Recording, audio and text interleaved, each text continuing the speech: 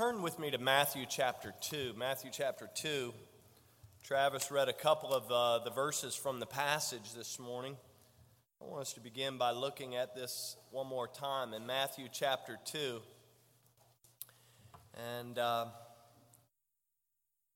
it's really cool to be able to read God's Word and to see some lessons that we can take and apply to our own lives. And so let's read this story here just a little bit. And look with me in Matthew chapter 2, beginning in verse number 1. The Bible says, "Now when Jesus was born in Bethlehem of Judea in the days of Herod the king, behold, there came wise men from the east to Jerusalem, saying, 'Where is he that is born King of the Jews?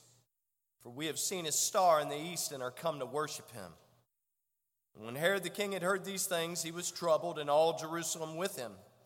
And when he had gathered all the chief priests and scribes of the people together, he demanded of them where Christ should be born. And they said unto him, In Bethlehem of Judea, for thus it is written by the prophet, And thou, Bethlehem, in the land of Judah, art not the least among the princes of Judah, for out of thee shall come a governor that shall rule my people Israel. Then Herod, when he had privily called the wise men, inquired of them diligently what time the star appeared. And he sent them to Bethlehem and said, Go and search diligently for the young child, and when ye have found him, bring me word again, that I may come and worship him also. And when they had heard the king, they departed, and lo, the star which they saw in the east went before them till it came and stood over where the young child was. And when they saw the star, they rejoiced with exceeding great joy.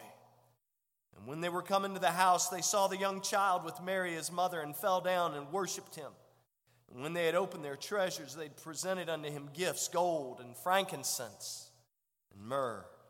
And being warned of God in a dream that they should not return to Herod, they departed into their own country another way." Let's go to the Lord in prayer this morning. Father, we are so thankful to be in your house today, God. I'm so thankful for those that have taken up the opportunity to be here, God. I'm so grateful for our visitors and our guests that are here today, God. I pray that you'd encourage them. We're so thankful that they joined with us to worship you. God, we're thankful for our Battlefield family that is gathered around your throne today to give you the praise and the honor that you so richly deserve. God, I pray that you'll use my lips as a vessel that you can flow through this morning. And Lord, I pray that the meditations of my heart would be acceptable in your sight. And God, that my words might bring you honor and glory. God, I pray that today, that if there's someone in our midst or somebody listening online, God, that has never placed their faith in Christ, that today they might realize that they have need of a Savior, and that they might ask the Lord to forgive them and to come into their heart and to begin that change. God, we love you. We thank you for the gift of music. God, we're so blessed by the songs that we've sung and the songs that we've heard today. God, I pray that you would just, as has already been mentioned, that you would just add your sweet spirit of grace and mercy upon these ones who are preparing for surgery, those who have had surgery, those who are in hospitals or in hospice care. God, we give you all the thanks. We're grateful because you are the author and the finisher of our faith. God, I pray that you'll be honored. Pray that you'll use this message for your purposes. And I give you the praise for it all in Jesus' name and for his sake. Amen. Today we kind of continue our series, Lessons, Christmas Lessons. And today I want to talk to you about the cruel man of Christmas. The cruel man of Christmas. And no, I'm not talking about Ebenezer Scrooge. Although he was a cruel dude, wasn't he, for a while? I'm not talking about Ebenezer Scrooge or the Grinch who stole Christmas. Although I had a taste of some Grinch cookies this morning, which were phenomenal, by the way. I won't point out who made them, but they were phenomenal. I'm not talking about the Grinch who stole Christmas, and I'll be honest with you, I'm not even talking about Clark Griswold's boss. I see what movies you've been watching. I want to see if there might be maybe one or two lessons that we might be able to extract from this story of a man who long time ago actually tried, he actually tried to kill Christmas. He actually tried to kill Christmas. He's not a make-believe character. He's not somebody on the movie screens. He was very real. He was a man who hated Christmas without ever hearing the word. And you probably guessed it already. His name was Herod. Herod, much of what we know about Herod, we have to learn through history. We have to go to the history books. Not a lot is revealed about Herod in Scripture. We have a little bit, and then the successors of Herod. But what we know from history is that he was dubbed Herod the Great, not because he was great, but for the fact that he was the oldest son of a man by the name of Antipater. Antipater was actually appointed, if you please, the procurator of Judea in 47 BC. And as the oldest son of Antipater, Herod became known as Herod the Great because he was the eldest, not because he was really that great, as we'll find out. But his father Antipater, after he had served a while, he decided to promote two of his boys to what we would call ruling positions. And at that time, he appointed Herod as the governor over Judea. And during the early days, there are a few positives. During the early days of Herod's reign, the Romans actually appreciated the way that Herod was actually able to maintain order among the Jewish people. He was a ruthless fighter, he was a cunning negotiator, and a subtle diplomat. These qualities, along with the fact that he was intensely loyal to the emperor, made him a fan favorite, so to speak, among the Romans. In 40 BC, after being appointed the king of Judea, he was direct control. He was over all the Jewish people. Now think about this. Here's a man who was not born Jewish. He was not Jewish by religion. However, he was known as, are you ready for it? The King of the Jews. Now you begin to see where we have a little bit of problems that are going to begin to take place in his life. He was conscious of the Jews' hatred for him. They hated him for the fact that he was known as the King of the Jews, and yet he was not Jewish born or Jewish by religion. And so they had a real personal hatred towards Herod. Conscious of Jewish national and religious feelings, Herod actually moved very slowly when it came to things like taxation, Hellenism, which is a school of Greek thought that kind of influenced the Jewish thinking of those days. He was very slow to implement any Hellenistic thoughts, and he was very slow to move on religious changes because of the hatred they felt to him. He was able to foster some goodwill with the Jews when he prevented the Romans from actually raiding and defiling the temple at Jerusalem. After that time, what we know from history is that Herod actually ended up marrying into one of the more prominent Jewish families in Judea. And so he thought, hey, if I marry into the family, then maybe they will love me a little bit more. Herod established his rule and his authority through centralized bureaucracy, well-built fortresses, and foreign soldiers. However, here's where we get to know the real Herod. Over the years, he continued his rule by slaughtering anyone who got in his way. If you got in Herod's way, you ended up on your way, so to speak. He killed his mother-in-law. He killed his brother-in-law. And the wife, his first wife, Miriamne, he killed her, right? The one who he hoped to foster a little bit of goodwill by marrying into this prominent Jewish family. He ended up killing her when she became suspicious. I wonder why she was suspicious of Herod. Her murder actually truly begins the downfall or the decline of his rule. His policies of force and cruelty were continually implemented under his leadership. His personal life was always in what you and I would refer to as crisis mode. And by 14 BC, his kingdom began to decline. And it was actually in 7 BC when his two sons, remember they had two sons, Alexander and Aristobulus, they actually realized that good old dad was responsible for mom's death. And so guess what? They go and they confront their dad, And you know what Dad does? He has his two boys slaughtered. He has them strangled to death because he was fearing for his rule. In fact, it was said by Caesar Augustus. Caesar Augustus said of Herod this. He said, it was better to be his sow, i.e. his hog, rather than to be his son. This is what was known of Herod in history. This man killed out of spite. This man killed to stay in power. And human life to King Herod meant absolutely nothing. In fact, the Jewish historian Josephus called Herod barbaric, while another person labeled him the malevolent maniac, because killing is what Herod did for a living. 10 marriages and 15 children later, Herod's health begins to decline. His body is racked with all sorts of problems. And now we enter into Matthew chapter 2 when the wise men come on the scene. And so I wrote in my notes, Herod's health is declining, his kingdom is fading away, and here come a band of wise guys asking questions.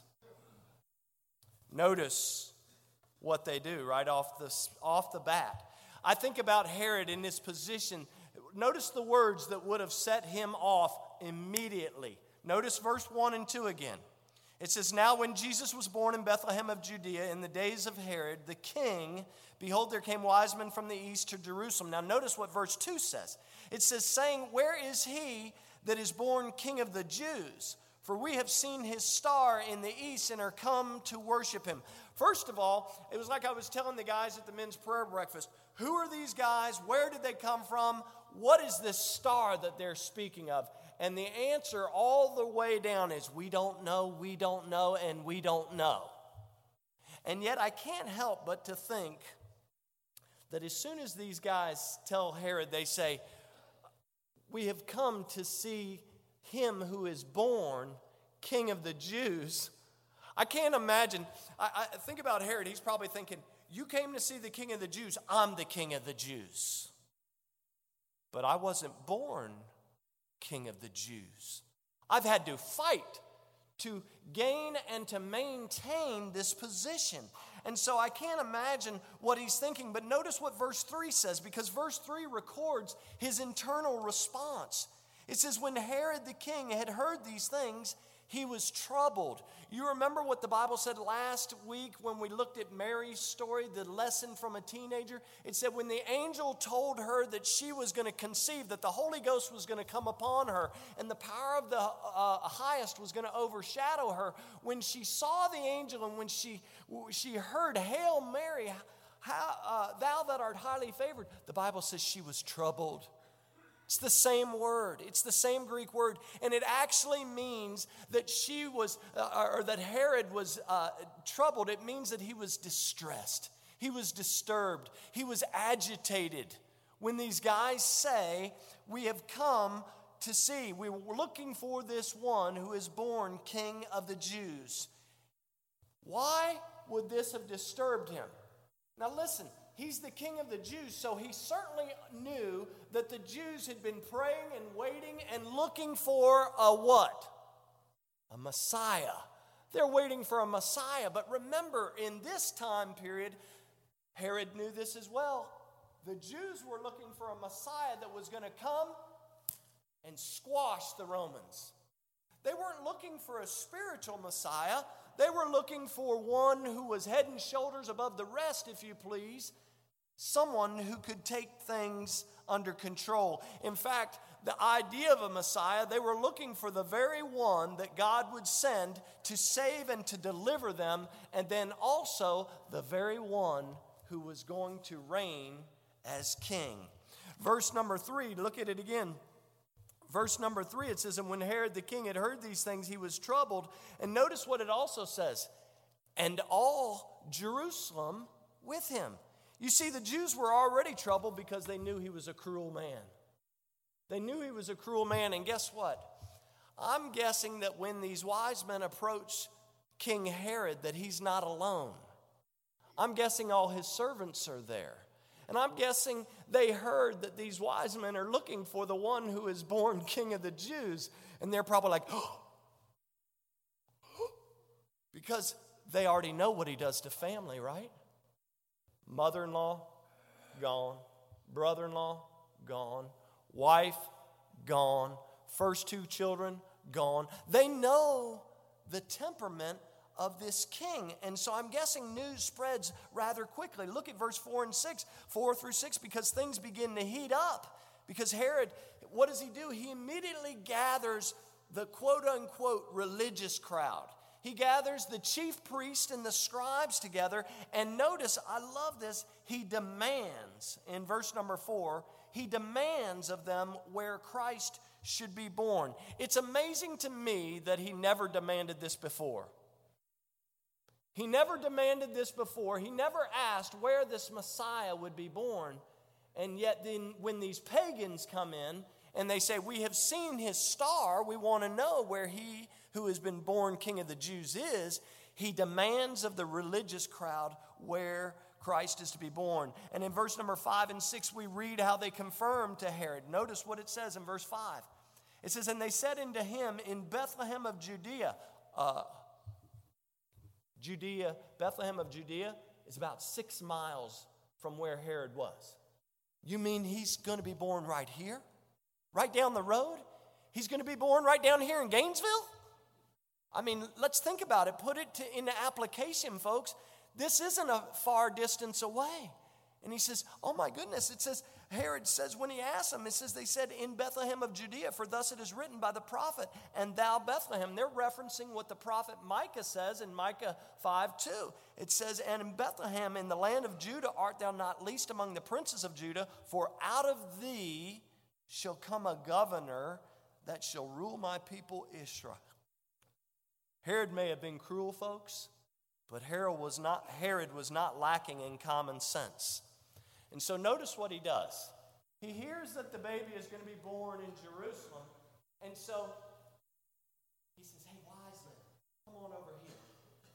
He calls them privately away. Why does he do this? Because I'm guessing that Herod says, these guys have no clue who I am. These guys don't know how cruel I am. They don't know what I will do to maintain my kingdom, my. And so he privately calls them away. Notice the Bible says in verse number 7 and 8, then Herod, when he had privily called the wise men, he inquires of them diligently what time the star appeared and sent them to Bethlehem. And then, what a farce. He says, go and search diligently for the young child. And when you have found him, bring me word again that I may come and worship him. Someone had said this, and I wrote it down. It says, all tyrants are cowards at heart. All tyrants are cowards at heart because they rule by force, and the one thing they fear the most is a force greater than theirs. Can I remind everybody here, if you know Jesus Christ as your Savior this morning, greater is He that is in you than he that is in the world.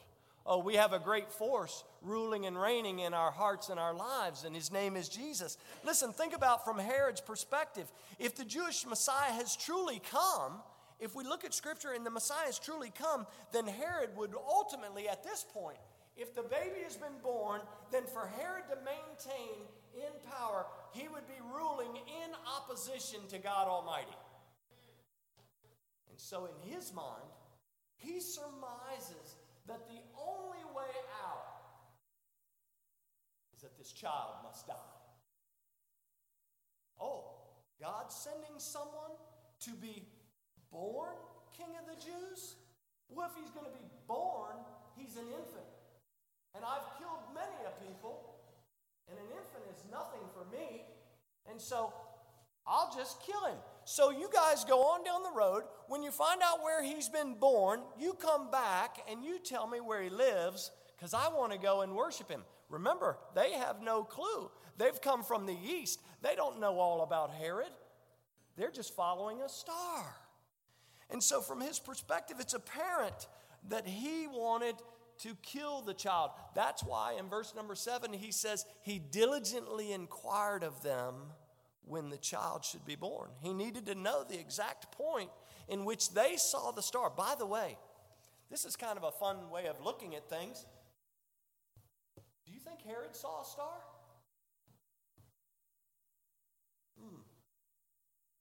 I don't hear of anybody else following a star, except for wise men. I don't know. You say, is the star supernatural? I don't know, but I know one thing. I know the wise men followed it from the east, and they came to where Jesus was. In verse number 16, it's apparent at this point, look over in verse 16, because it's apparent at this point that the wise men have disregarded and disobeyed and deceived Herod. And so Herod, after returning, he takes matters into his own hands. And verse number 16 tells us what he's going to do. Remember, he inquires diligently when the child's born. And verse 16 says, then Herod, when he saw that he was mocked of the wise men, he was exceeding wroth. That word wroth means he was basically angry. He was agitated. He was angry. He's not only troubled now, he is fiercely angry. He's hostile.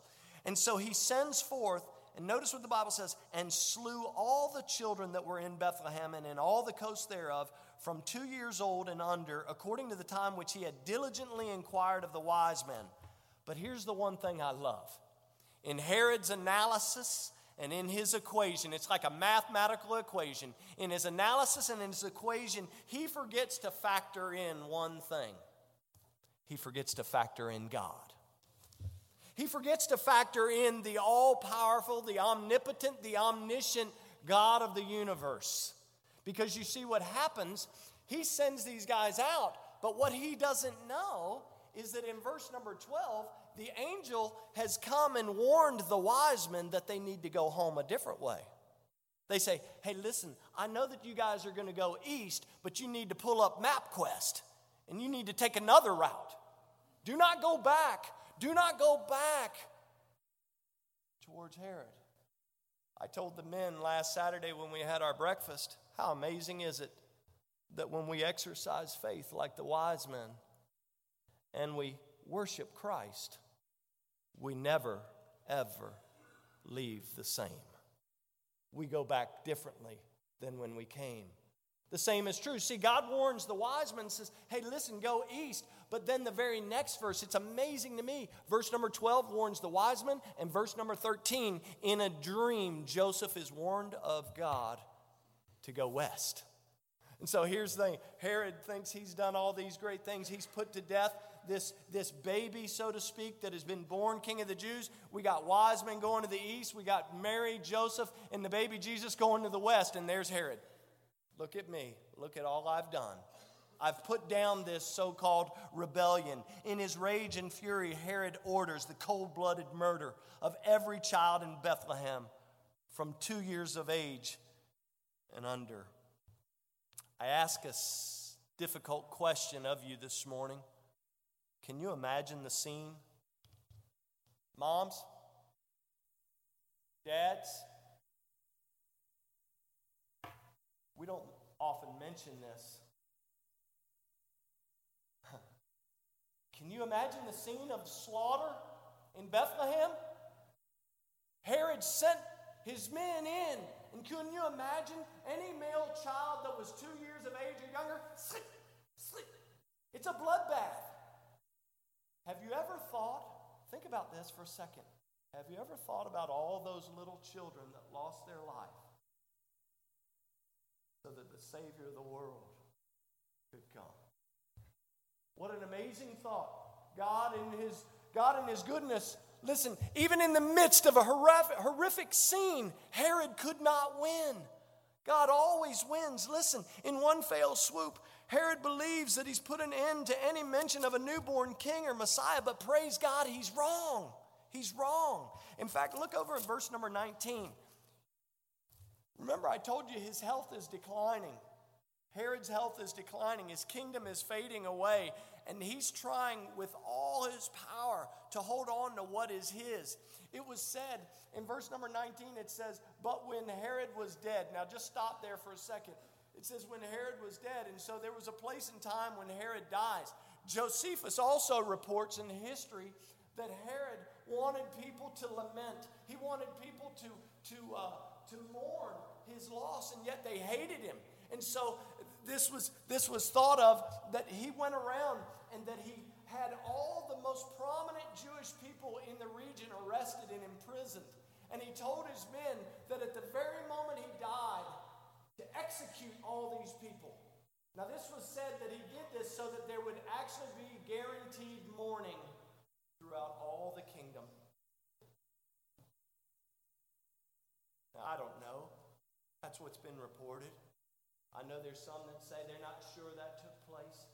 But can you imagine the maniacal mind of Herod, that he would arrest and imprison some of the most prominent Jews of the land so that at the moment he died, they would be executed so that their family members and others would mourn and weep, so that in his little twisted way, not even here, but he would think that people were mourning for him.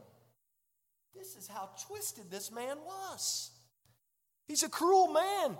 He tried to kill Christmas physically, but as I look around, folks, as I look around in 2018, I'm afraid many are still trying to undermine and do away with Christmas, not physically, but spiritually. Today, the responses to Christmas and to the Christmas message are as diverse as they were in the days of Herod. And so I ask you, how do you respond to the Christmas message? Because you see, I know a few things. Some people respond like Herod with aggression or hostility. He responded with aggression. In fact, we'll look at this on Christmas Eve, but in John chapter 1, verse 11, the Bible says that Jesus came unto his own, and his own received him not. Listen, this is what took place. Herod was an angry man. Today there are still those who oppose the spiritual truth and the good news that Jesus Christ was born of a virgin, that he lived a sinless life, that he was crucified and he died for our sins, and that he was buried, and you know the story, and that he gloriously arose 3 days later, conquering sin and the grave and hell. He did that for you and for me. And yet there are some today that when you share the good news that Jesus died on the cross for your sins, they're hostile. They're aggressive about that message. There are many still trying to eradicate or extinguish, if you please, any word or mention of Jesus at all. So some people, they respond like Herod with aggression. Some other people respond like the chief priests and scribes. The chief priests and scribes, remember, Herod calls them in and he says, hey, where is this baby supposed to be born, right? And what do the scribes and the chief priests say? They say he's to be born where? But they never go. They tell Herod the baby's supposed to be born in Bethlehem. And you got these wise men, and I don't know how many there are, whether there's 3, whether there's 30. I know that they brought 3 gifts to Jesus, right? One speaking of his richness, one speaking of his kingship, and one pointing towards his ultimate death. And so I know that they come, and so the scribes and the chief priests, they say, yeah, the baby's going to be born in Bethlehem. And guess what? I see a whole lot of indifference, a whole lot of apathy. They know where the baby's going to be born. They have witnesses saying they have seen his star in the east, and they're following the star, but they don't even have the faith of a mustard seed to get off their high horse and go on over to Bethlehem and check it out for themselves. They responded with apathy. So we got the king responding with aggression. We got the scribes and the chief priests responding with apathy. Yes, Krista, I did it. A words. My wife's laughing at me. The other day, I have to interlude. The other day, I was putting the message together, and I did not have A words. And many of you know I like to alliterate. And so my word was indifference. And I began to think about it. I had Herod as being hostile and the chief priests and scribes as being indifferent. And I said, you know what? He responded with aggression. That works. And then apathy works. But guess what? There are also some that respond like the wise men. And hopefully you know what word I'm looking for. They responded with anticipation. They were anticipating the king's birth. They were anticipating a time when they could come and they could worship him. We have the aggression, we have the apathy, but then the wise men, how crazy is this, guys? Think about this. The ones who knew the least about Jesus were the ones that worshiped him. The ones who knew nothing about him. All they knew was what had been revealed to them. They said, oh, we've seen his star in the east, and we've followed that star, and we've come for one purpose only. They came for what purpose? They came to worship him. They had an anticipation of worshiping Christ the Lord. Listen, I think about this Emmanuel, God with us, the greatest Christmas of all. Think about God wrapped in human flesh. Herod knew all that he needed to know, but he tried to kill him. The scribes and the chief priests knew all that they needed to know, but they basically ignored him. But the wise men, all they knew was that they knew his star, and they followed his star, and they came, and they made it a priority to worship him. And so I simply ask, what about you? What about me? What is your response to the message of Christmas? Are you hostile? Are you at a time in your life when you're a little aggressive? You're exercising a little aggression because things aren't working out the way you think they should be? Are you hostile towards Jesus today? Are you a little apathetic? Well, I came to worship. I mean, doesn't that count for something? Yes, it counts for something. Yes, the Bible says, forsake not the assembling of ourselves together as the manner of some is. Right? But even so much more as you see the day approaching, we're to continue to worship together. We're to continue to encourage one another. But I believe that in this Christmas season, if we're not careful, we get so busy with everything else about Christmas, we become a little apathetic. Or are you ready to respond with the anticipation every day, not just on Sunday, every day to get up and to worship the newborn King of Christmas? When you get up and you have to get on I-66, I pray for you because I did it.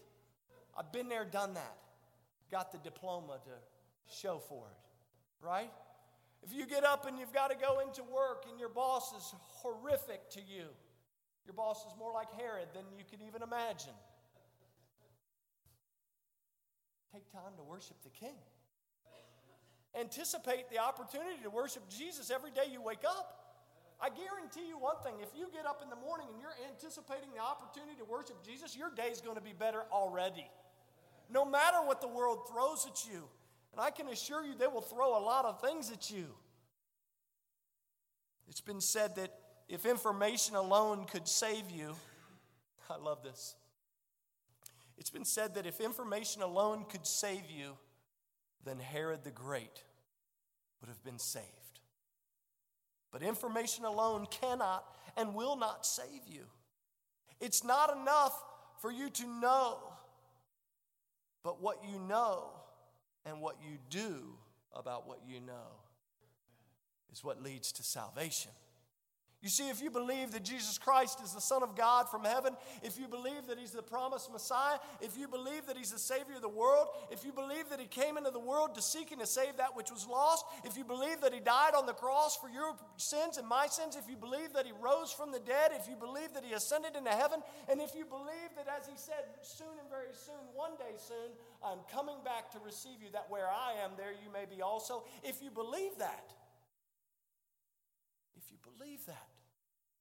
why not? Why not place your faith in Christ today? Oh, the lessons from a cruel man remind me that I need to check my heart every day and to have an anticipation of the opportunity to worship Jesus. And I pray that that's your desire. Thank you so much for listening.